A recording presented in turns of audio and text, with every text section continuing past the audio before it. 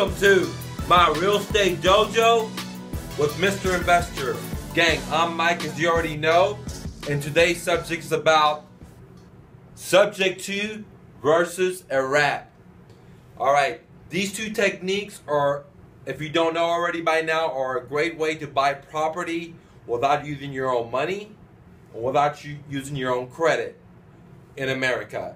So once again, you're able to buy properties using creative financing, and I'm going to dive in here today right now, explain the major differences between a subject to and a wrap. When I was younger, these two ideas were very similar, but they're really actually very different, and I really want to take the time to be able to explain to you guys what is a subject to and what is a wrap and what are the major differences. I've already done that through previous videos, but I haven't done one where I compare both of them to see the major differences in a subject to and a wrap. So let's go ahead and dive in. When you buy a property subject to, you're basically stepping into the seller's shoes and making their monthly payments month after month after closing. Alright? And so what happens is that, one, there is no new note created. Again, there's no new note created. And what that means is that if you don't know the term what a note is, refer back to one of my oldest videos about the general real estate terms to know what a note is, okay? But there's no new note created, okay?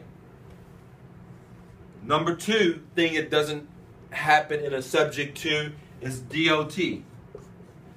All right. DOT stands for deed of trust. Whenever, as an investor buying a property subject to, you don't give the seller a deed of trust. Now, if you don't know what a deed of trust is, refer back to one of my previous videos to know. But in a simply put, a deed of trust is a security instrument that you sign pledging the seller the property in case you default. Okay, so that's very, very important. Because why is it important? Because whenever you buy a property subject to, and the seller deeds you the property, and you don't give them a deed of trust, then if you default as the investor to the seller, now the seller doesn't have any remedies. And what I mean by that is that the seller has no remedies to get his house back. And his only option is to go hire an attorney and sue you to get the property back, which is a good thing and a bad thing. To me, I think it's a very bad thing because I don't want to get sued, and so you shouldn't want to get sued. So you do want to give the seller a remedy. So this is one of the major differences between a subject to and a wrap. That in a subject to, the seller does not get a deed of trust. All right, which brings me to point number three that we just discussed about, is that because the seller does not get a deed of trust, the seller has no remedy.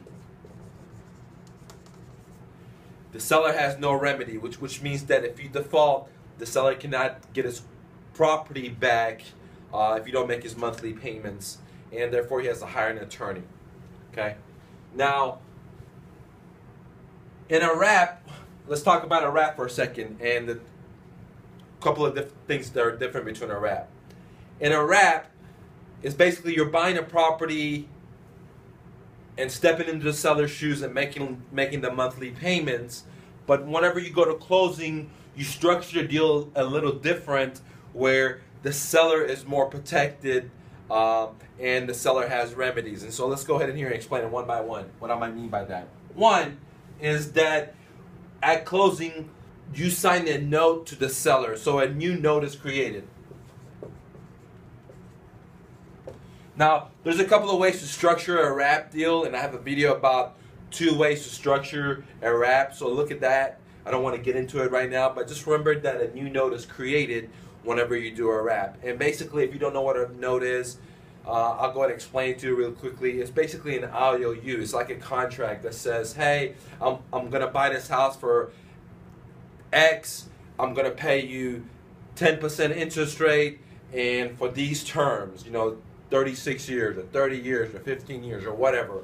And all that is drawn up in a paperwork called a note, and you are going to sign the note saying that, hey, I'm going to be responsible for this debt. Okay? So no new is a new note is created here when you do a wrap. The other thing that's a major difference between a wrap and a subject to is that you do sign a DOT. Okay? You do sign a DOT. And the DOT is a deed of trust. Again, a deed of trust basically tells the seller, hey, I'm the investor, Mr. Seller. I'm not only going to sign a new note with you that says I'm going to pay X dollars for 10% interest for, X terms or Y terms, but also I'm going to sign this deed of trust, which is a security instrument that I'm going to sign, and I'm going to pledge this house in case I default, in case I don't make the monthly payments to you. You could just call up the trustee or the attorney, and you guys could foreclose on my property or on this property that I bought from you, okay? And so the seller is protected a lot better. They have a remedy, so they're not going to sue you. They're just going to go ahead and take the property, which brings us to number 3, which is that the seller has a remedy. Okay? In this situation, if you default, the seller, if he goes to a different attorney and says, hey, I want to sue these guys, and they look at the deed of trust and the note, the paperwork, and the lawyer's going to say, hey, you do have a remedy. You could just go ahead and call the trustee up, file for a foreclosure, and take the property back.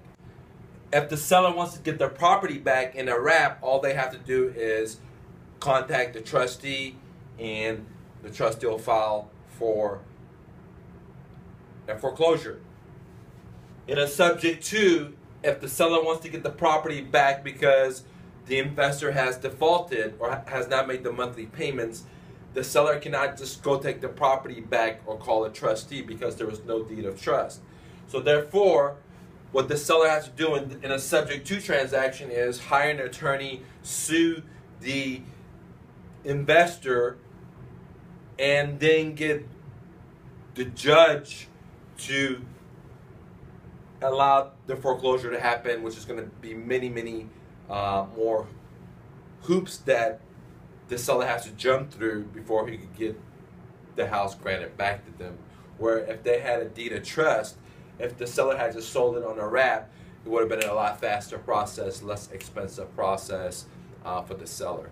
So in a nutshell, when I do subject twos or wraps, I prefer wraps over subject twos, is because I like to protect the seller and put them in a better positioning, and I know that I'm going to do what I'm going to say, so I don't have to worry about defaulting. If I told somebody I'm going to do something, then I do it, and therefore I showed them that, hey, I'm going to put you in a safer situation, and there's more reason for you to trust me and go with me, because if I default, you can easily take the property back or this way, and so in a nutshell, from my past experiences, I like wraps better than the subject to. They're both great.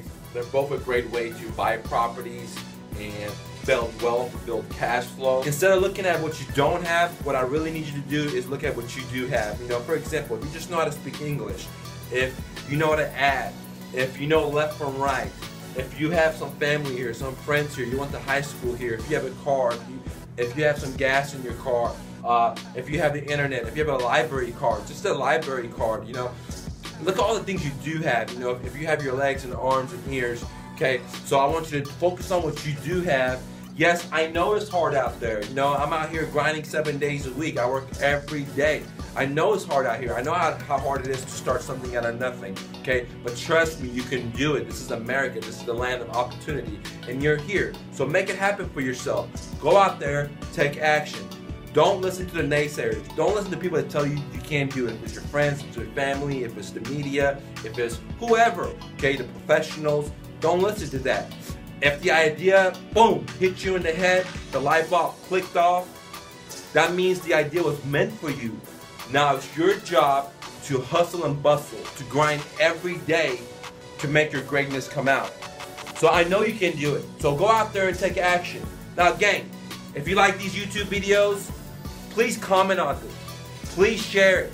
Please like it to motivate me to make more for you, because I do this for free, and whenever you tell me you like it or you leave a comment, it just pumps me up. It lets me know that I'm really making an impact to do more videos. So if you like these videos, please share it, please like, please comment, and I will respond to you. This is Mike with my Real Estate Dojo. Gang, I'll talk to you later.